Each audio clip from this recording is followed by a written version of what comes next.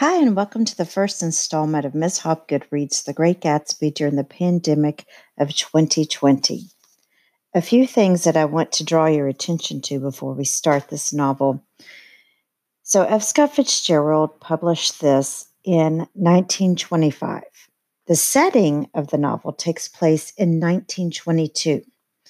This is important because I want you to think for a moment the implications of writing a story in the present time and having it published within a couple of years. And think about the experiences and how you can relate what's happening as opposed to, let's say, writing about something that happened 50 years ago. So F. Scott Fitzgerald is writing this novel during the time that he is living and experiencing things in the 1920s. Another thing I want you to consider as we start this is our narrator. And you're going to find out that his name is Nick Carraway.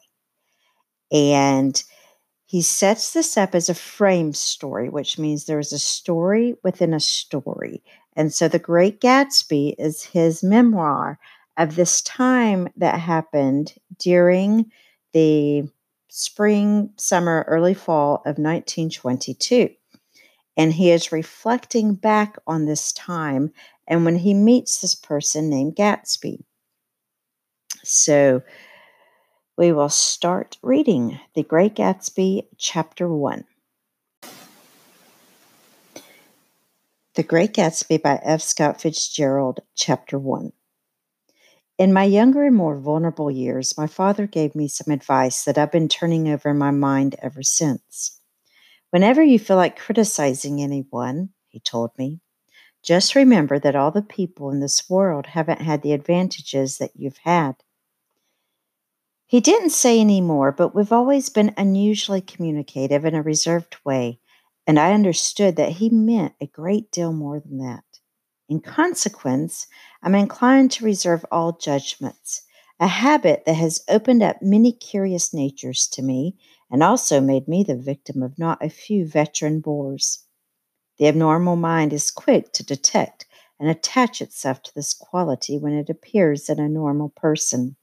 And so it came about that in college, I was unjustly accused of being a politician because I was privy to the secret griefs of wild, unknown men. Most of the confidences were unsought. Frequently, I have feigned sleep, preoccupation, or a hostile levity when I realized by some unmistakable sign that an intimate revelation was quivering on the horizon. For the intimate revelations of young men, or at least the terms in which they express them, are usually plagiaristic and marred by obvious suppressions. Reserving judgments is a matter of infinite hope. I am a little afraid of missing something if I forget that, as my father snobbishly suggested and I snobbishly repeat, a sense of the fundamental decencies is parceled out unequally at birth. And after boasting this way of my tolerance, I come to the admission that it has a limit. Conduct may be founded on the hard rock or the wet marshes, but after a certain point, I don't care what it's founded on. When I came back from the East last autumn, I felt that I wanted the world to be in uniform and at a sort of moral attention forever. I wanted no more riotous excursions with privileged glimpses into the human heart. Only Gatsby, the man who gives his name to this book, was exempt from my reaction. Gatsby, who represented everything for which I have an unaffected scorn. If personality is an unbroken series of successful gestures, then there was something gorgeous about him, some heightened sensitivity to the promises of life, as if he were related to one of those intricate machines that register earthquakes 10,000 miles away. This responsiveness had nothing to do with that flabby impressionability which is dignified under the name of the creative temperament. It was an extraordinary gift for hope, a romantic readiness such as I have never found in any other person, and which it is not likely I shall ever find again. No, Gatsby turned out all right at the end. It is what preyed on Gatsby, What foul dust floated in the wake of his dreams that temporarily closed out my interest in the abortive sorrows and short-winded elations of men? My family had been prominent, well-to-do people in this Middle Western city for 3 generations. Carraways are something of a clan, and we have a tradition that we're descended from the Dukes of Bulick, but the actual founder of my line was my grandfather's brother, who came here in 51, sent a substitute to the Civil War, and started the wholesale hardware business that my father carries on today.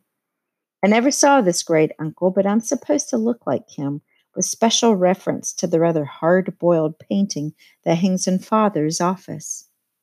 I graduated from New Haven in 1915, just a quarter of a century after my father, and a little later I participated in that delayed Teutonic migration known as the Great War. I enjoyed the counter raid so thoroughly that I came back restless. Instead of being the warm center of the world, the Middle West now seemed like the ragged edge of the universe. So I decided to go east and learn the bond business. Everybody I knew was in the bond business, so I supposed it could support one more single man. All my aunts and uncles talked it over as if they were choosing a prep school for me, and finally said, "Why, yes," with very grave, hesitant faces. Father agreed to finance me for a year, and after various delays, I came east, permanently, I thought, in the spring of 22. Before our main character actually talks about going into the bond business, I would like to review a few things that we already know about him. First, he starts off by saying, whenever you feel like criticizing anyone, which is the advice that his father had given to him, and his father tells him, just remember that all the people in this world haven't had the advantages that you've had, which already suggests that our narrator is going to be someone who has had privileges. So this is not a working class person. The second clue that gives this away is he's talking about when he was in college in New Haven. And what he's talking about is Yale College in New Haven, Connecticut. So that is considered to be an Ivy League school. And so if you attend an Ivy League school, you're either incredibly rich or you are incredibly smart and you go on scholarship. And so the other thing is that our narrator talks about when he came back from the Great War. So he served in World War I. He comes back home to this Midwestern city, and he says that he was somewhat bored and that his father, and he calls him father, he doesn't call him dad, he doesn't call him pop, he doesn't call him daddy, he says father.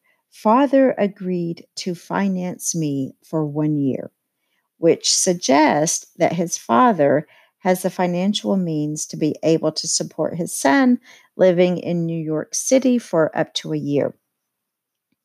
We also find out some things about his family. And he says that we have this tradition that we're descended from these dukes. And the word tradition, he doesn't say that we have this lie, we have this story, we have this tradition. And so that they're descended from dukes. But in reality, the family actually starts because his great uncle pays someone. He sends a substitute on his behalf to the Civil War, moves out to the Midwest, and starts a wholesale hardware business. And then our narrator, our protagonist, he talks about how his father carries on that business today. So they've made their money, their fortune, through this wholesale hardware business. And then he talks about how he's supposed to look like this great uncle. But then once again, he always refers to his dad as father. And so we have that formality there as well. Um, he then talks about wanting to go to the East. And in this particular case, when he's talking about the East, he means New York City, where he is going to go into the bond business. And then he says, the very last sentence of that paragraph, Father agreed to finance me for a year, and after various delays, I came east permanently, I thought, in the spring of 22. So that is where our story is actually going to start when he arrives in New York in 1922, that he thinks he will be there permanently.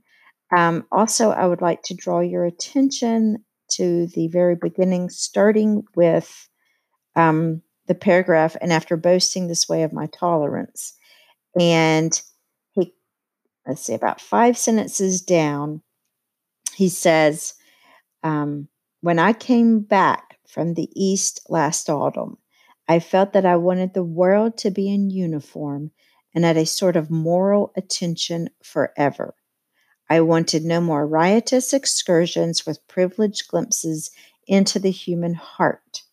Only Gatsby, the man who gives his name to this book, was exempt from my reaction. So something has happened, and now he is going to tell us what that something is. So we have this foreshadowing that something has happened, so much so that when he goes back home to the Midwest, he wants nothing to do with, he says, I wanted no more riotous excursions with privileged glimpses into the human heart. And then the only one exempt from this whole entire thing is Gatsby. And then he goes on to say, Gatsby, who represented everything for which I have an unaffected scorn. So Gatsby represents everything that this guy, Nick Carraway, you're going to find out his name, that everything that he absolutely hates.